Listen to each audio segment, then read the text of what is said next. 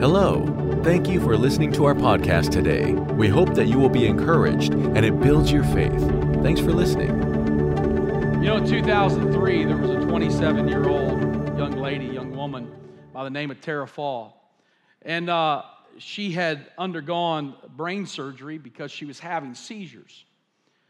And doctors had decided that they needed to go in and do surgery, hoping that they could keep the seizures from happening. But what happened was, while she was in surgery, she had a stroke in the middle of that surgery. And they didn't know until she woke up of what kind of recovery or what kind of effects that the stroke had on her.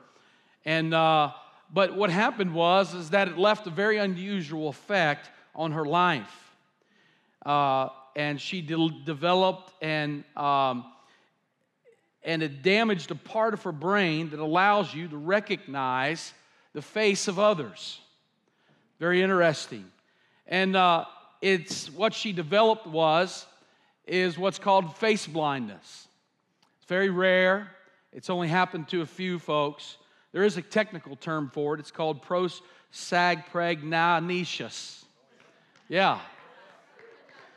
Y'all like my doctoral explanation there, and I'm sure I said it wrong, so it doesn't matter. I just tried to give it to you. And when she woke up, she didn't recognize anybody. And as time went on, it didn't get much better. And after 16 years, she's gotten a little better because she's worked with medical science, and they've helped her develop certain ways. Now, she didn't lose her memory, but she lost her ability to recognize faces. And so she remembered she had children. She remembered that she had life. She just didn't recognize the faces that would come before her. She described it like this. She said she would take her children to rehearsal practice or to concert. And after they would finish and they would come out, it was so bad she would not recognize who they were. And so she had to be told this was her children. And it was so bad that when she looked into the mirror, she could look into the mirror and turn away and then come back to the mirror and say, "Who is that?" And that was how difficult that was for her. And so she developed this. And what happened was, because she could not make identification of herself or anyone else, she lost the sense of what it was to recognize and be able to identify people, as well as even identify herself. In essence, she had lost her identity, lost her ability to identify. She had come to the place where those that she loved in her life she could not recognize. Now, think about that for a moment. Think if you saw your loved ones and was not able to recognize who your children was, to recognize yourself, to recognize those around you. As sad as that would be, and as sad and tragic as that is, it's even sadder when the church loses its identity. When the church has lost its ability to recognize itself. And I can tell you that I believe somewhat in the Western world, most churches have lost their sense of identity. They've lost the ability to identify what is the church of the Lord Jesus Christ. To be able to identify who is His church, who's a part of His church. I want to take you to the book of Matthew chapter 5. We're going to go to a couple passages of Scripture this morning.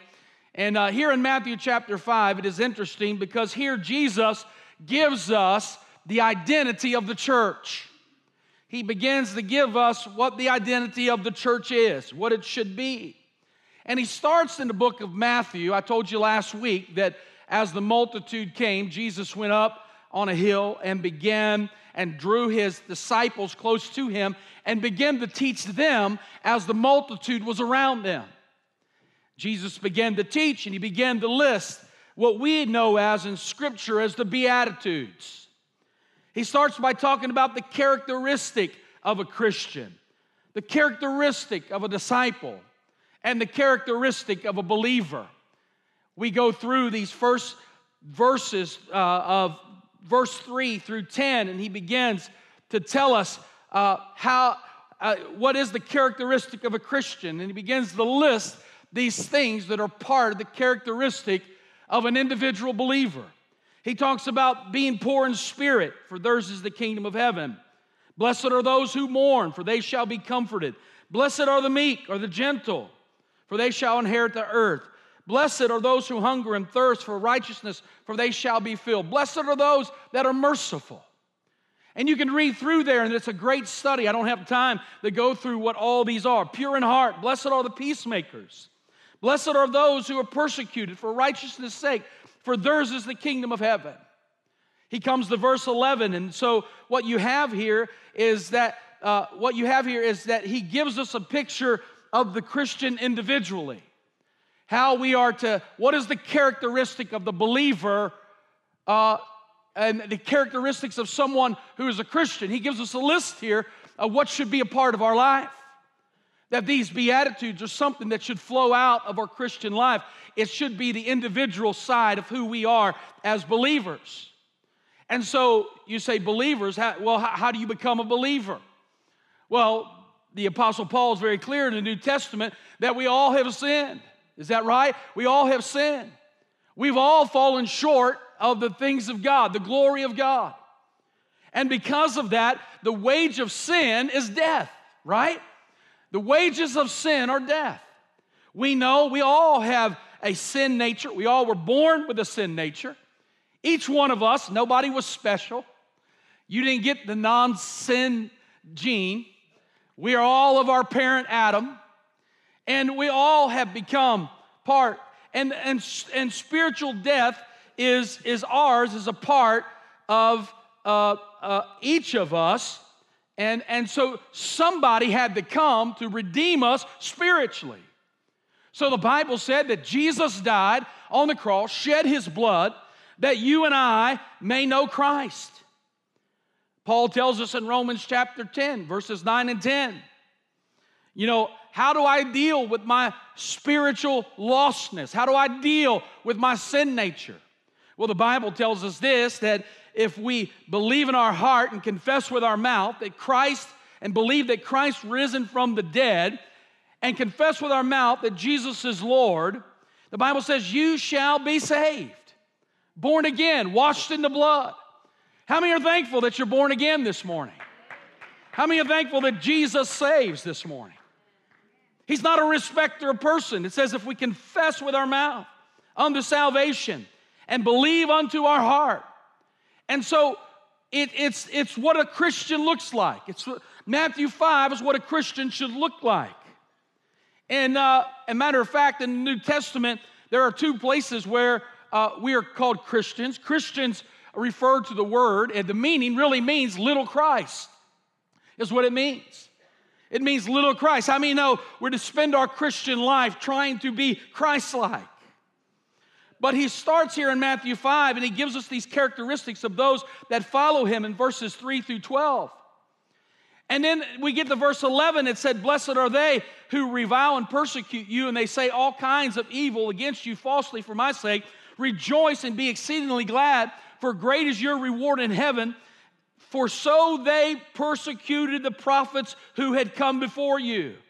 In other words, what is Jesus saying here? Jesus is saying that there's coming a day when there's going to be the persecution of those who follow Christ. There's going to be a day when you're reviled for what you believe. There's going to be a day when the challenge of being a Christian will no longer be popular, but it'll be an offense and a stumbling block to a world that is lost. Jesus said, don't be dismayed, because your reward is not on this earth, it's in heaven. And he's telling us here, he's saying, listen, so also did they persecute the prophets who came before you. In other words, you're not the first group of people that's had to face being a Christian and having persecution for that. And so as a pastor and as a church, we should always be preparing people for the day when there shall be those who come against their Christian walk and against their Christian faith. And so you have this identity, this Christian identity individually. But something happens in verse 13. This thing shifts, and all of a sudden, he goes from sharing with us what our Christian identity is individually in the first 11 and 12 verses to verse 13. Now he begins to talk about what our corporate responsibility is as Christians. This is who we are to be corporately as a church, as a body, as a family, as a church family. This should be our mission. This is what we should be like. And he says there in verse 13, he says, you are the salt of the earth. But if the salt loses its flavor, how shall it season? It is then good for nothing but to be thrown out and trampled on underfoot by men. You are the light of the world, a city that is set on a hill and cannot be hid. Nor do they light a lamp and put it under a basket. Y'all remember the Sunday school? Right? Y'all remember the song? Don't sing it. Put it under a bushel? No. But a lampstand, and it gives light to all who are in the house. Let your light shine before men that they may see your good works and glorify the Father that is in you. In other words, corporately, we're to be salt and light to the world. Corporately, we're to be salt and light. And when we're salt and light to the world, the Bible says, they shall glorify your Father. They shall glorify your Father which is in heaven. In other words, what's that mean? It means that they recognize that what you are corporately is not you, but it's God who has allowed you to be the salt and light of the earth. That everything that is done through you is done through God. That only God could have done that. Only God could have transformed you. Only God could have given you the life that He's given you.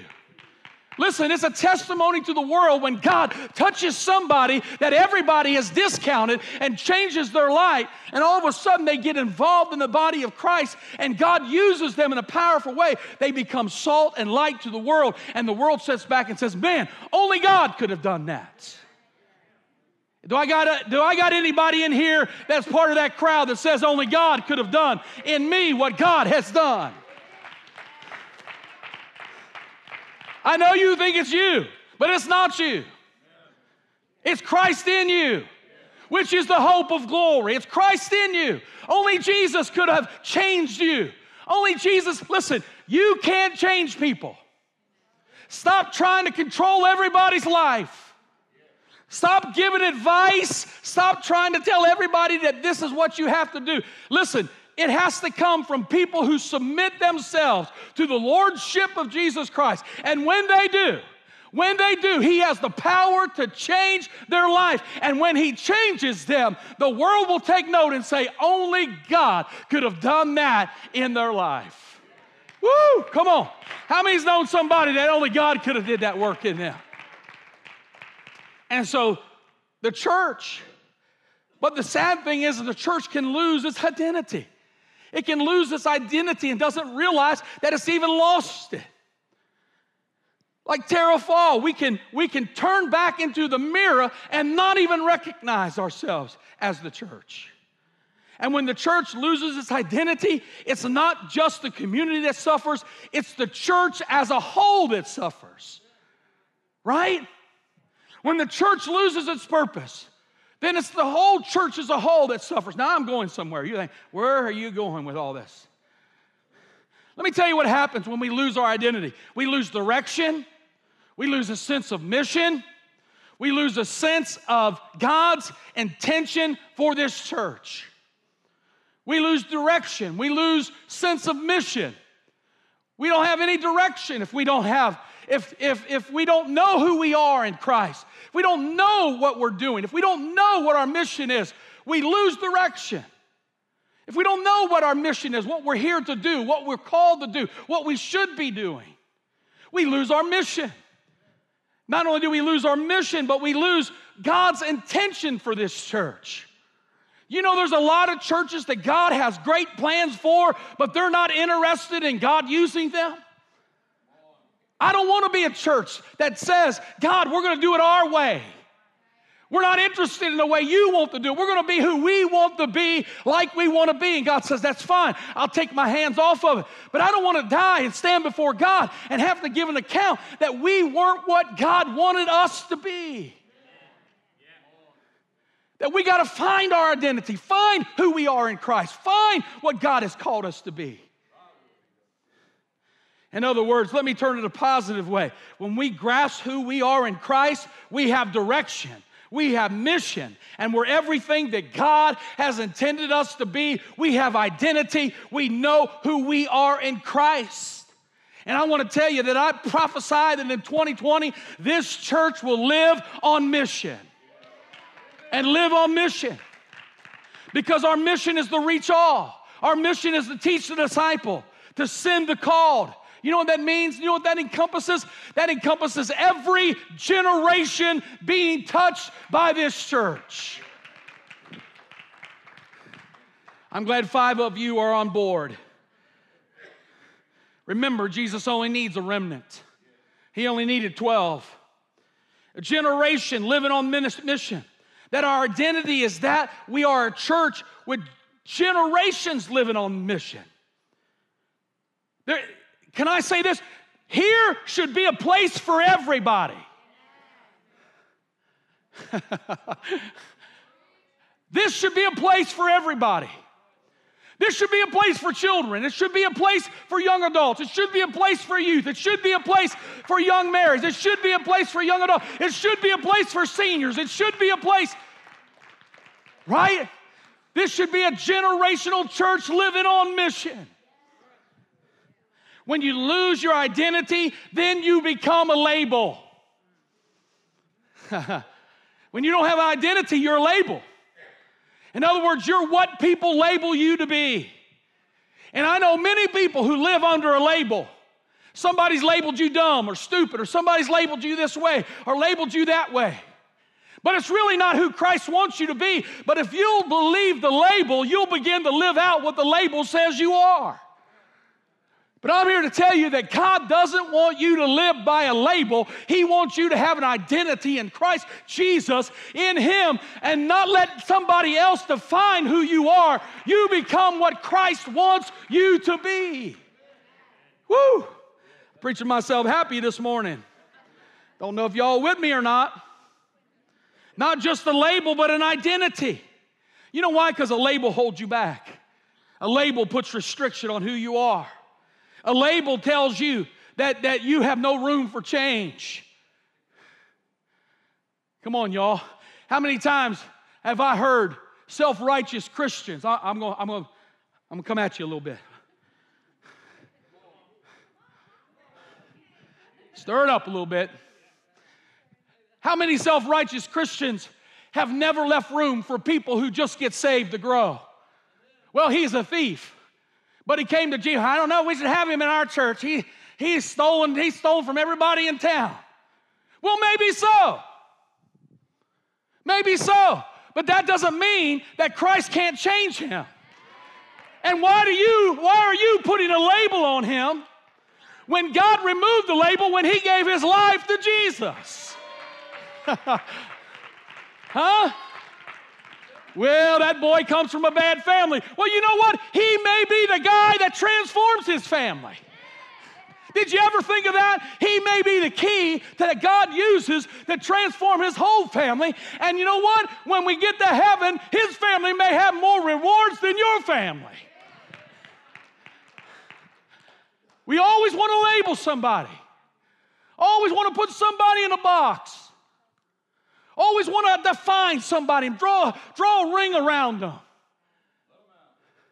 Well, he's always been a drug addict. His family's always been a drug addict. Well, maybe so. Mary Martha was a prostitute. Or Mary Magdalene was a prostitute. But Jesus made her a daughter of the King. She was the first one who got to the tomb to see the resurrected Christ. Right? So to live on mission. See, I don't want to be just known as the homeschool church, the old people church, the hippie church, the church that has tattoos, the money church, right? The holy rolling church, right? I want to be all of it. All of it. We love hippies, right? We love hippies. We love homeschool families. Y'all help me. We love old people. We love people with tattoos. And we sure love people with money. Praise God.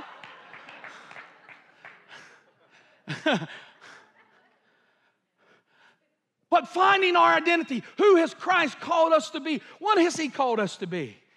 And last Sunday last week I gave you a mission statement for 2020 of living on mission, that we would reach all, that we teach the disciples, that we would send a call, that when Mr. and Mrs. River Valley would come through those doors, that we wanted to produce certain things in their life so that they could be a part of this church and that we could grow and shut the revolving door of people coming and leaving. Now, that's just not our church. I've talked to several pastors who I talked to a pastor this weekend that he had over 400 visitors to his church, and 10 of them out of the year have become committed Christians. He said, I have no idea where the other 390 or so plus are or where they went. But he took 10 and made them into, but that's just not our church. It's a prevailing thing. It's the spirit that is in this day. People don't want to commit. But I told you that living on mission begins by building committed Christians to God. And I gave you 5 core values to do that. We'll talk about them. I talked about people who are competent believers, who are disciples, who want to make a difference but be true disciples. In other words, can God teach you? Can He mold you? Can He change you? And I told you that there are 5 measures to measure your competency in Christ. And we'll talk about those later, but not right now. Then number 3, those who are productive are creative. We want to produce those who are creative and productive. You know, what does that mean? In other words, every one of you, God has placed in this world someplace for you to impact your world. I can't go to work with you in the morning. I can't go to the grocery store for you, for all of y'all. Could you see me fulfilling all y'all's responsibilities? But God wants to take you where you are and use you where you are. The platform you have, God has given you. Use that platform, no matter what it is, in order to build people, share Jesus with them, change the world that you live in, and make a difference and live on mission. And that's what we want to do. How do we live on mission? How do we do that? How do we reach all? I mean, we produce committed people. We produce competent people. We produce creative people. That we come to that place to where we produce this in Christians. We make these. In other words, that's your individual responsibility. Your individual responsibility is to find yourself in a place where you become committed, where you become competent and productive. That's you individually. That's what Jesus was saying here in Matthew. He began to release what the responsibilities were as individuals. They're to mourn. They're to mourn properly. They're to be merciful. They're to be peacemakers. They're to respond right to persecution. They'll be poor in spirit. They're to be humble. This is your individual life. But then he says, now you are salt and light, and this is your corporate life. And I put a thing up on the screen last Sunday night, and I said, this is what we ask you to do. In 2020, this is what we ask you as believers to do. This is what we've asked you to step into as believers.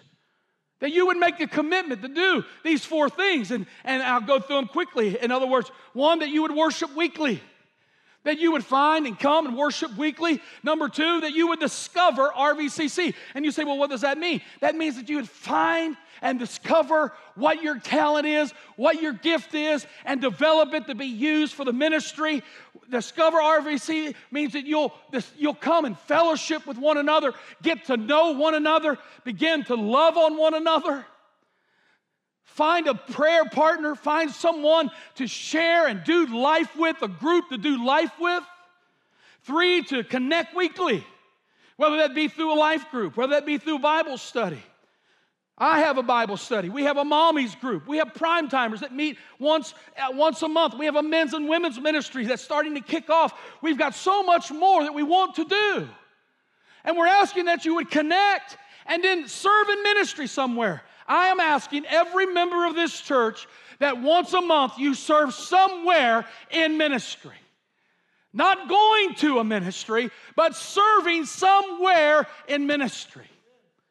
That's living on ministry. In other words, get up off of the cushy-tushy that the Lord has blessed you with and do something for the kingdom of God so that we can live on mission in 2020. And we're not just a church with a label, but a church that has a mission and an identity in Christ. I mean, there's many ways. I mean, you can greet, you can usher. There's a parking lot that needs attended to. There's follow-ups. There's people that need visits. There's people that need followed up with. There's missions. There's home mission. There's evangelism. Should I go on? There's people to be visited. Bake a pie. Bake some cookies. Even if nobody likes your cooking, bake something. And even if you give it to somebody you don't like, but do something for the kingdom once a month. Right? Ministry. Be in ministry. We're stepping into living on mission. And when you live on mission, you begin to live on mission. That becomes, you begin to walk daily with God. You begin to walk with Him daily and begin to make an impact in our community. And what's happened is, and it's my fault, I've allowed us to come to this stale place where though we have pockets of ministry, we are not living with a mission. I want you to wake up every day with the joy of the Lord and say, I am on mission today. Can't wait to get to work because my boss is crazy, but today he might find Jesus. Huh? I can't wait to get to where God has put me. I can't wait to talk to my family. I can't wait to do this. I can't wait for Joy Night or for whatever evangelism we do. Because I'm going to live on mission. And I'm going to serve and I'm going to live on mission. I'm not talking about a bucket list. This is what I want to do before I die. Well, no. The kingdom of God doesn't have a bucket list. The kingdom of God has people that wake up every day that are living on mission. You say, well, where'd you get that, Pastor? Where'd you get all that? Like, did you just, it's in the Bible.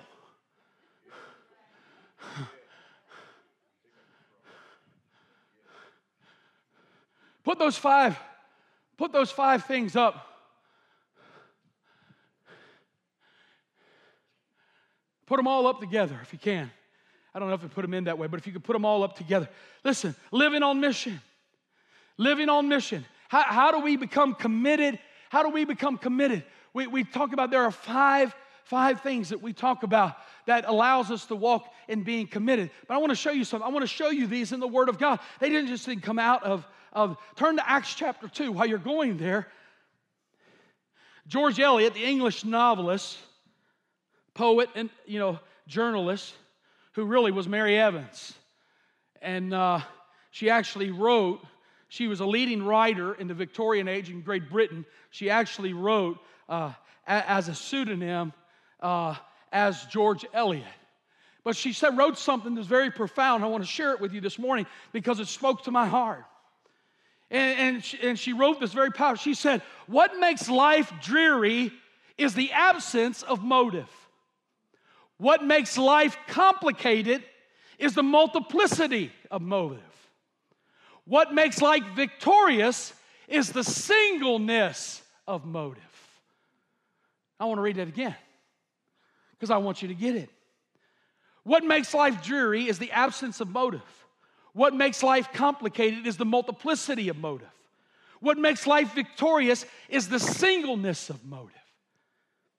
And I thought about that. That's very powerful. How would you transition that to living on mission? I just changed the wording a little bit and said it like this. I said, what makes What makes Christian life dreary and boring? The absence of mission will make the Christian life boring. What makes the Christian life complicated and confusing? When we incorporate the world's standards into the church's mission. You know why we're so confused in the body of Christ? It's because we've taken everything out there and brought it in here. Because we want to appease the heathens that come and not interested in transforming or changing, but we want them to come to church because we want them to be in the seat. Well, it's one thing to get them into the seat, sweetheart, but if they're not getting saved and getting converted, then what you've done is that you have confused the mission. I ain't getting no help this morning. I know my online folks are shouting. I hear my mama. Right? Listen, we can confuse the church by having a confused mission, by not having a mission that's completely identified in who we are and what we should be. Number 3, what makes the Christian life victorious? Singleness of focus of Christ and Him crucified. You hear what I'm saying? The Christian life becomes focused when we are focused on Christ. When He is the source of our mission. And so I want to show you this in Acts chapter 2 beginning in verse 36. I want to show you a couple of things this morning. The 5 values that produce the committed person, the committed believer. Now we know here in Acts chapter 2 is the birth of the church. Matter of fact, the birth of the church, most scholars believe that Peter was standing on what was called the southern steps of Israel that led up to Herod's temple.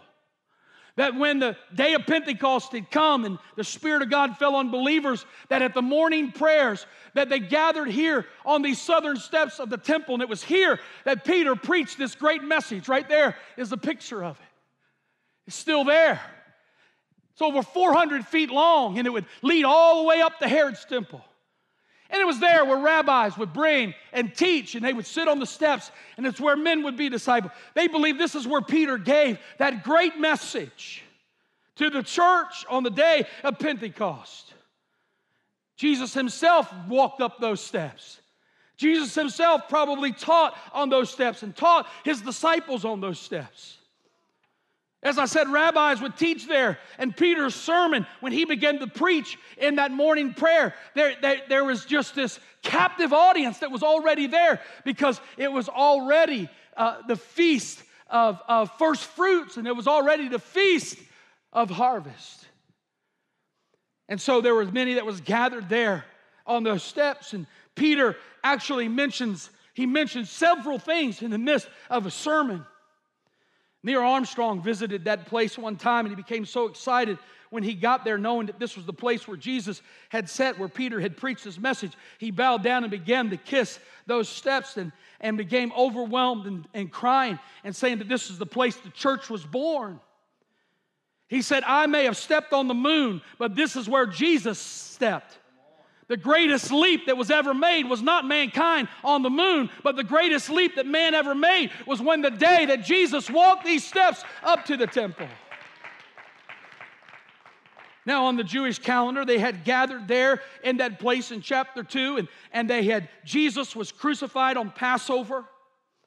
And on Passover, when He was crucified, that afternoon, they would slay a lamb for the afternoon offering at 3 o'clock, the very same time that Jesus passed.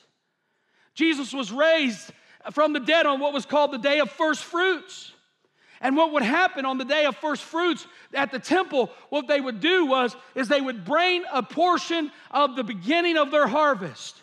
In other words, the harvest was not yet in full and had not yet come, but the first fruits of their harvest. So if they had an apple orchard, they would go and they would grab a few apples that had already bloomed. They would gather them, bring them to the temple as an offering of first fruits. Why did they do that? Well, they did that as an offering of first fruits because what they were saying is, God, we're going to give you our first, so that we know that the harvest that comes, we can trust you that the harvest will be blessed.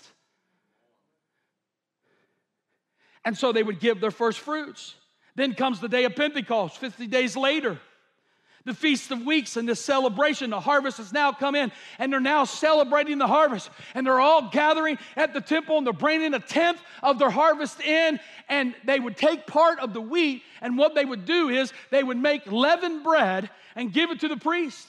And the priest would walk into the temple before the Holy of Holies. There would be two of them, 2 loaves of bread. They would take that bread, and they would do what was called a wave offering.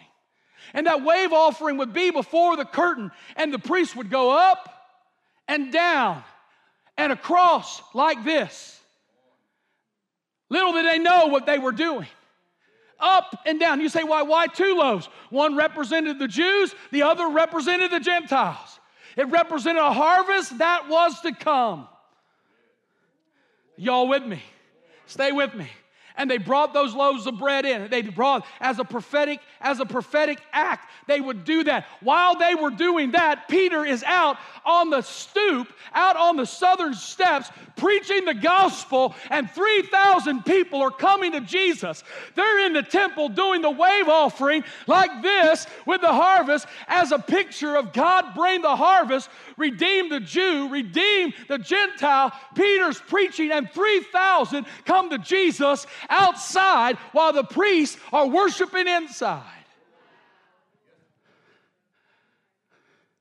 God help us. And so he begins to preach, and in the middle of his sermon, we come to verse 36. This is where living on mission comes in. This is where I got these 5 things.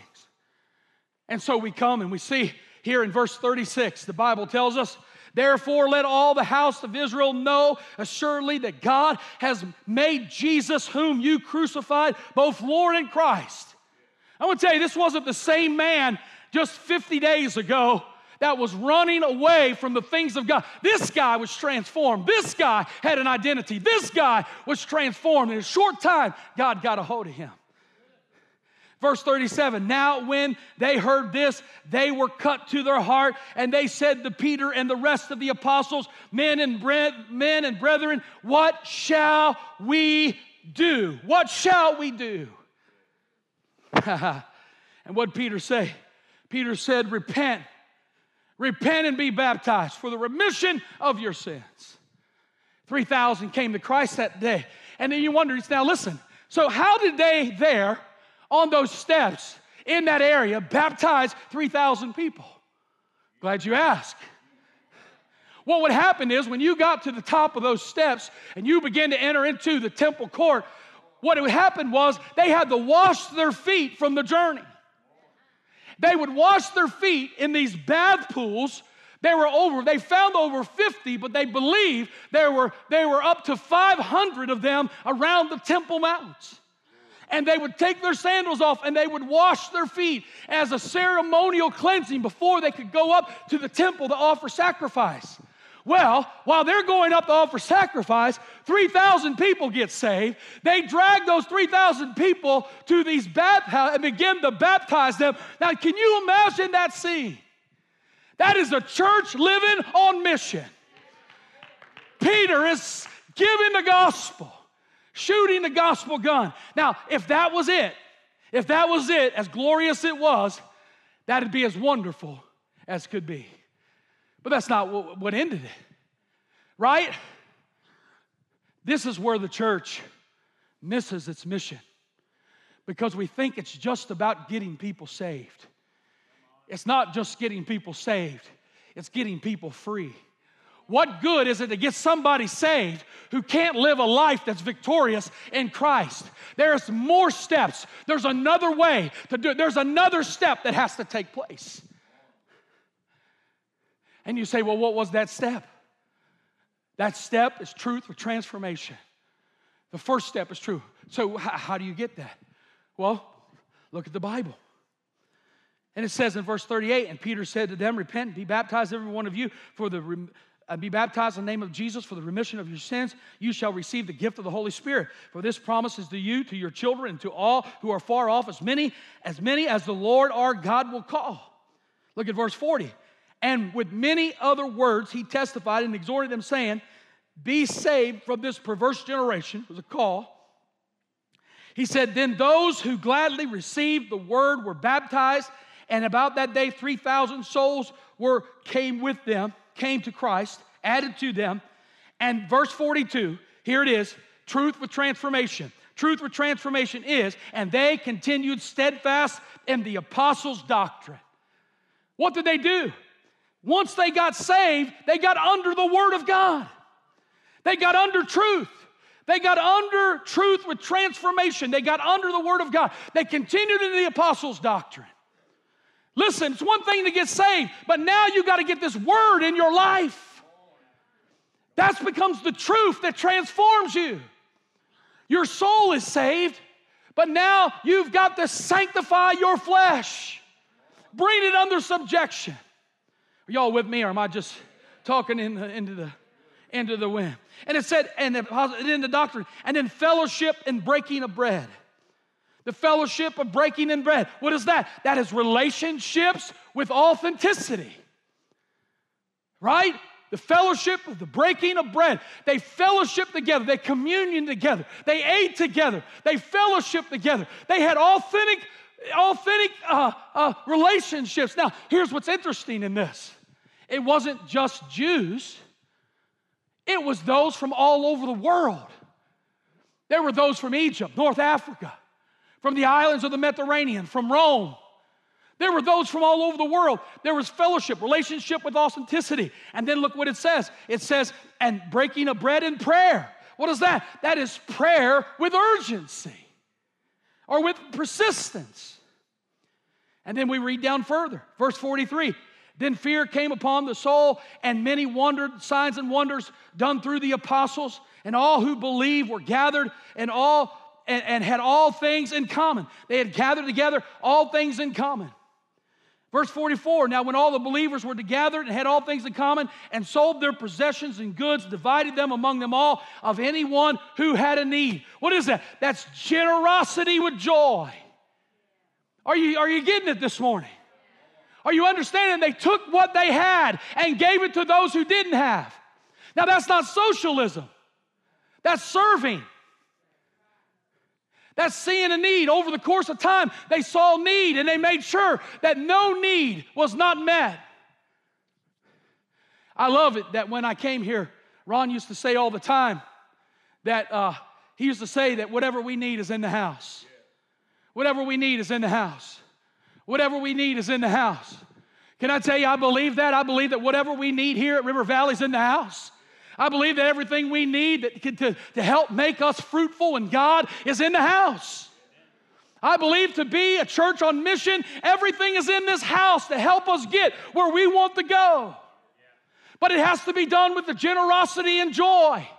Your generosity to be able to give your gift and the sacrifice and to give of yourself, and then there should be joy when you do it. Okay. Okay, here's how it goes. Here's how it's been going. Okay? Now, I've not been on the other side, but I can tell you this is how it's been because I know how some people's attitudes are. Hey, Joe, this is Pastor Shane. I need somebody to do this, and I need somebody to take care of the nursery on Sunday. And Joe, I know you're not used to doing that, and I know that you're a manly man and changing diapers and all that, and I know you've been peed on a couple times but could you work the nursery for me? And Joe would say, now this ain't true. This didn't happen. I'm just using Joe as an example. He's a good sport. And so Joe would say, oh, yeah, Pastor, I'd love to.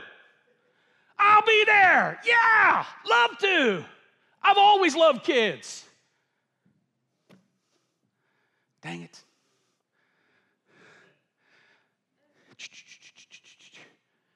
Can you believe what Pastor asked me to do?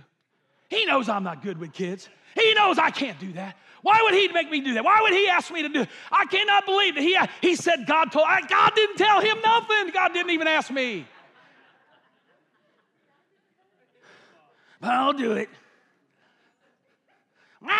Shut up, kid. Shut up. I don't want to be here anyway. Now, that has not happened. I'm just telling you. What happens is is that we need to learn to give ourselves to the Lord. And when we do say yes, that our yes is yes, that we're committed to our yes, and that we do it with the joy of the Lord. Because the truth is, if you do it in the will of God, you will find joy in doing it anyway. Okay. Generosity with joy. And you say, well, where do you get the joy from? Well, look at verse 46. So continuing daily in one accord in the temple, breaking bread from house to house, they ate their food with gladness and simplicity of heart. And then verse 47, it says, praising God and having favor with all people, and the Lord adding to the church daily those who were being saved. What was that? I'll tell you what that is. That is evangelism with urgency. Right here you have the early church. The early church, there was a devotion in them that produced out of them these values, and where they said, we're going to be committed to the things of God, and our commitment is going to help transform the lives of others. Why? Because we're not waking up every day worried about everything that's involved in our life, but we say we have a mission. God's called us. We're going to do what God's called us to do, to live a life on mission. Now, I don't have a whole lot of time. I'm going to wrap it up with this. Adam, if you come. Now, what you see is this devotion to the Word of God, this incredible devotion to the things of God. In that place where they were gathered. In that place where they were gathered. In that place where they were gathered. There was a place that they gathered. They gathered among one another. They fellowship with one another. They love one another. They care about one another. When one hurt, the rest of them hurt. You hear what I'm saying this morning?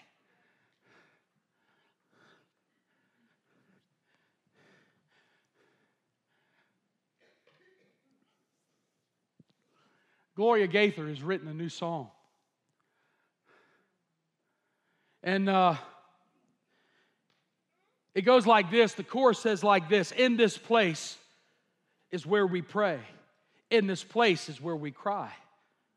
This place is where we start till death do us part, where we say goodbye. Here we leave all our pain. Here we find forgiveness and grace. And here we walk down the aisle, dedicating our children here in this place. That is the chorus of a song that she wrote about the church. Let me tell you how she came to the place of this song. She was having lunch one day with a friend. Her father, her friend, her father, her friend's father was a Assembly of God pastor, retired pastor for many years. Well known. And she told Gloria, she said, tomorrow, which was Sunday, I'm taking my grandchildren to church for the first time. Wow. She said, my son and my daughter, my son and his wife, my son was raised in church, was in church all of his life. Ever since they've had children, they've never returned back to the church. She said, I'm going to take my children to church, or my grandchildren to church. She said, you know what I'm going to do? When I walk in, I'm going to walk in to the vestibule, and I'm going to stop, and I'm going to tell them what a vestibule is. What this is here for, and why it's here. She said, then I'm going to walk through the back doors of the sanctuary, and I'm going to show them the pews. And I'm going to say, these are the pews. These are here for this reason. She said, then I'm going to walk them up to the altar. And I'm going to tell them, I'm going to say, this is an altar. And this is what happens at this altar. People come to Jesus at this altar. People get married at this altar. People who have passed away have had their funeral services at this altar. At this altar is where those who come, who have pain and hurt, and they come. And here at this altar is where they visit Jesus. She said, then I'm going to walk them up behind the pulpit. And I'm going to have them stand behind the pulpit. I'm going to say, this is a pulpit. This is what the preacher preaches off of. And what the preacher preaches is he opens what's called the Bible. And in this Bible is the answer to life's problems, every one that you have. And that anytime you have a need, you can just turn to the pages in this Bible. If you'll read and study it, this Bible will get in you. And she says, and the preacher preaches the Word, and the Word of God changes us.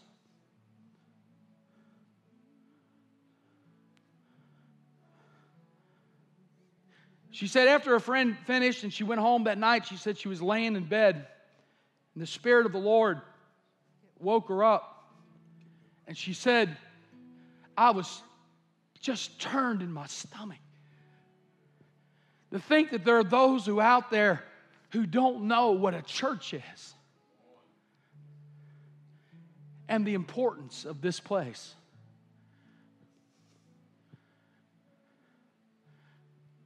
I want to tell you, this house, not the building, but what this house represents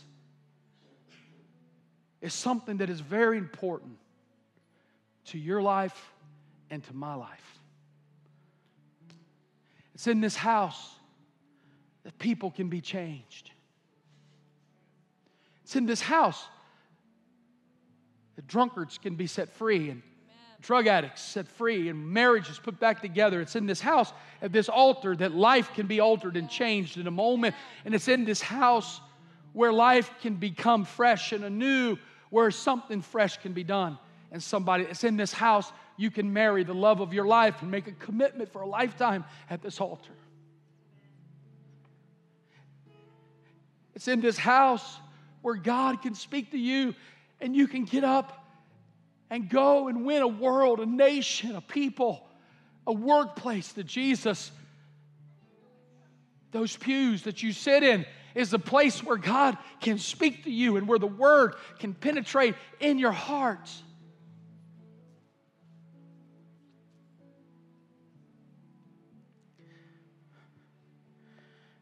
That's this place.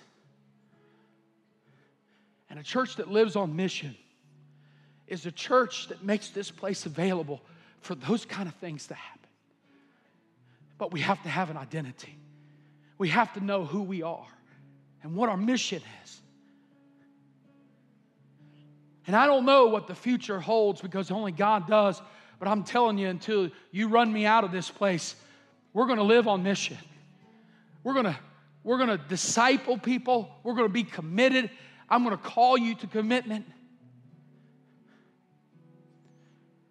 This place ain't perfect. This church ain't perfect. You ain't going to find a perfect church. That's right. I'm not perfect. Matter of fact, I'll be honest with you. The last 7 years, I've made some bad decisions. But I want to tell you, every decision I've made has not come from off the cliff. I have buried my face in altars like this to figure out what the will of God is for not only you, but this church.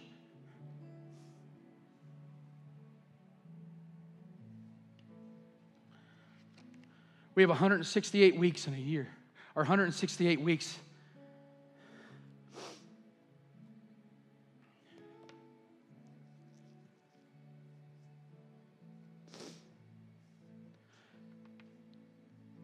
$52 weeks in a year. And every day, Satan, I believe that the devil has trained specific demons just to get people to trip up, to put people in situations where they wreck and ruin their lives.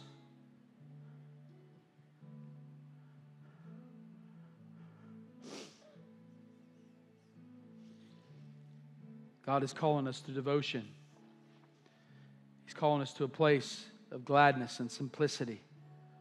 And I have so much more, but I want to close with this. Stand with me if you would this morning. I'd like for the fellas to come and distribute the communion emblems. Ron, if you would do that and have them stretch out across the front here. I want to read this to you.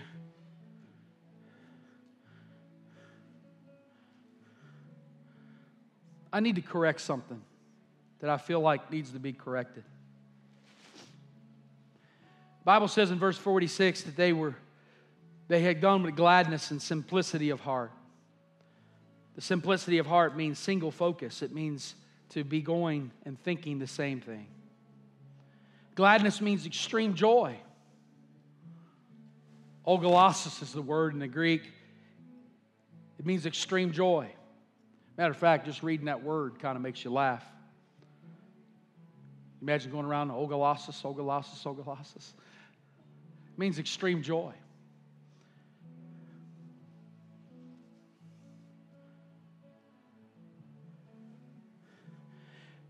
Let me tell you where this generation has flipped it. They think the church's responsibility is to meet your needs. That the church is supposed to meet your needs. No, the church don't meet your needs. Christ meets your needs. I know y'all don't like that. I said Christ meets your needs. The church is not here to meet your needs.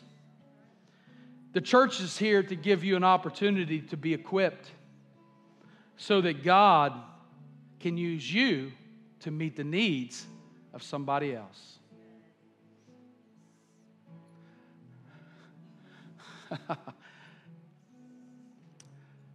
Before we take communion,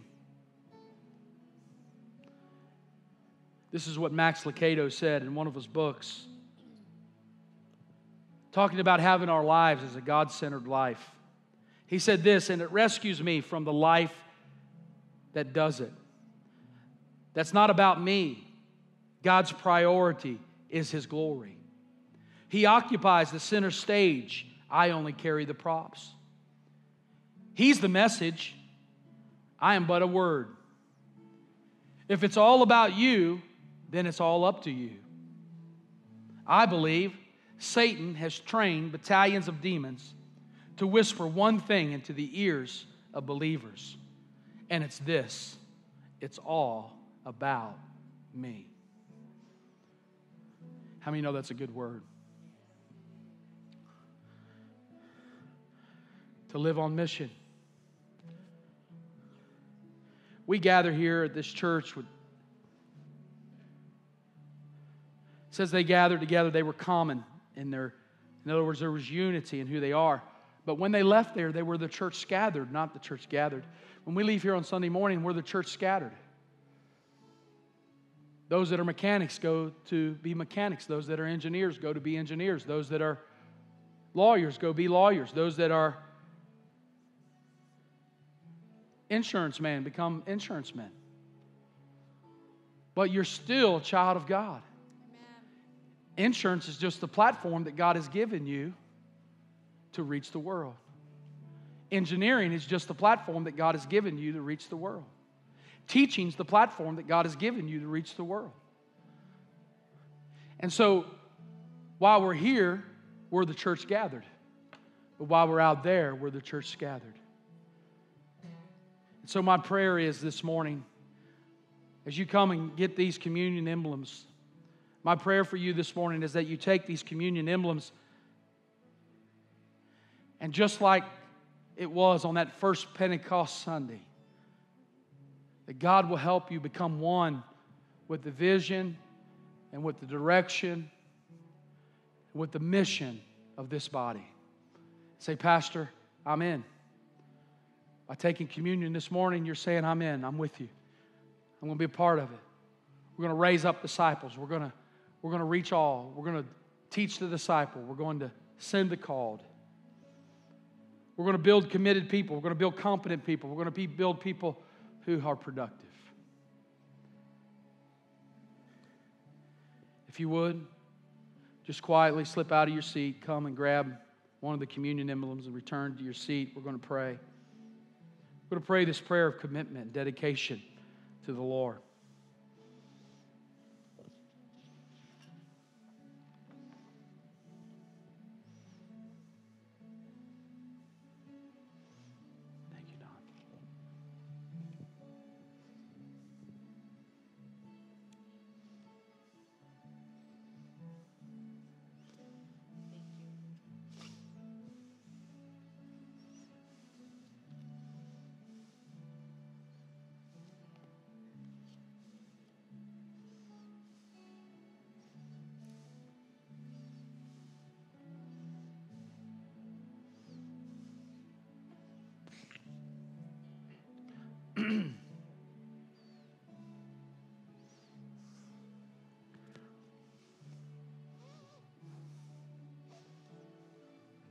We're just going to be a minute. Hang with us.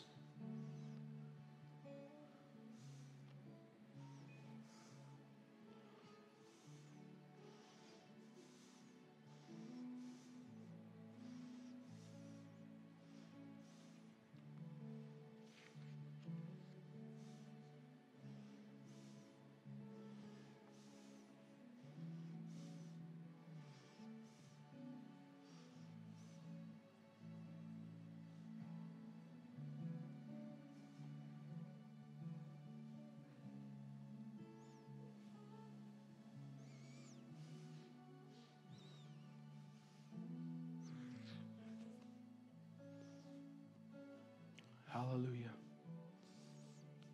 1 Peter chapter 2 and verse 22 says, since you have purified your souls in obeying the truth through the Spirit in sincere love of the brethren, love one another fervently with a pure heart. I think Peter got it right. Since you have purified your souls in obeying the truth. What's Peter saying? He's saying, since you've obeyed the truth, the word actually means since you've made commitment. You've purified your soul by making a commitment to love the body and to love the church. You've purified your soul. He said through the Spirit, sincere love of the brethren. In other words, he's been sanctified. He's been purified through sanctification. We have positional sanctification, which is in Christ, we are made righteous through the blood of Jesus. Nothing you could do about that. When you accepted Jesus, you have positional sanctification, which means even though you're not what you should be, you're still under the blood of Jesus. Thank God for grace. How many thank God for grace? Amen. And then there's partial sanctification or progressive sanctification, which means this. It means that in your Christian life, though you're not where you need to be yet, the Holy Spirit is going to move on your heart and ask you to commit to obedience. And when you commit to that obedience, all of a sudden the Word is being revealed in your life about your state and where you are. And then there becomes cleansing and washing, which makes us renewed and refreshed.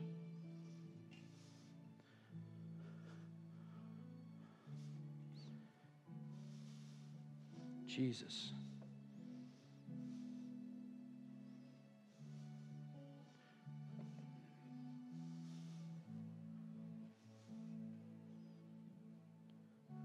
Father, this is your body. This bread represents your sacrifice. Your body was sinless, and you died and rose again. And because of that, your sinless nature, we are positionally righteous.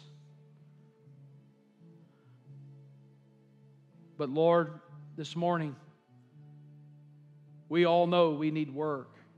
We thank you for your Holy Spirit that convicts us about where we are in our walk with God. So we realign ourselves this morning. We speak to this flesh, we speak to this body to line up with the Word of God and to line up. Your body was broken so we can have healing this morning, so we can be righteous. And so, Lord, we break the bread and partake it this morning.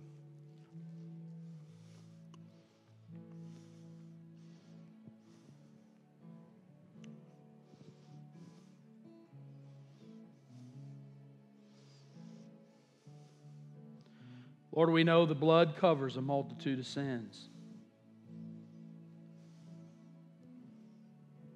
We thank you for the blood this morning. It covers our soul, it covers our lives, and we are made righteous through Christ, through the blood of Jesus.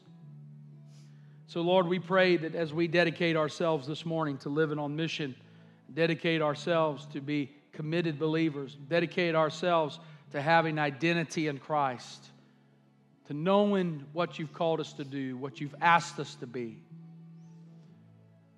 We take this cup this morning. In the name of Jesus, partake of the cup.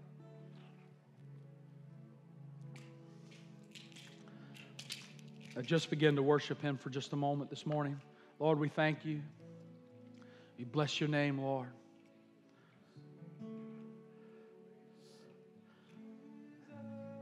Now I'm going to pray, but I want every eye on me for just 1 minute.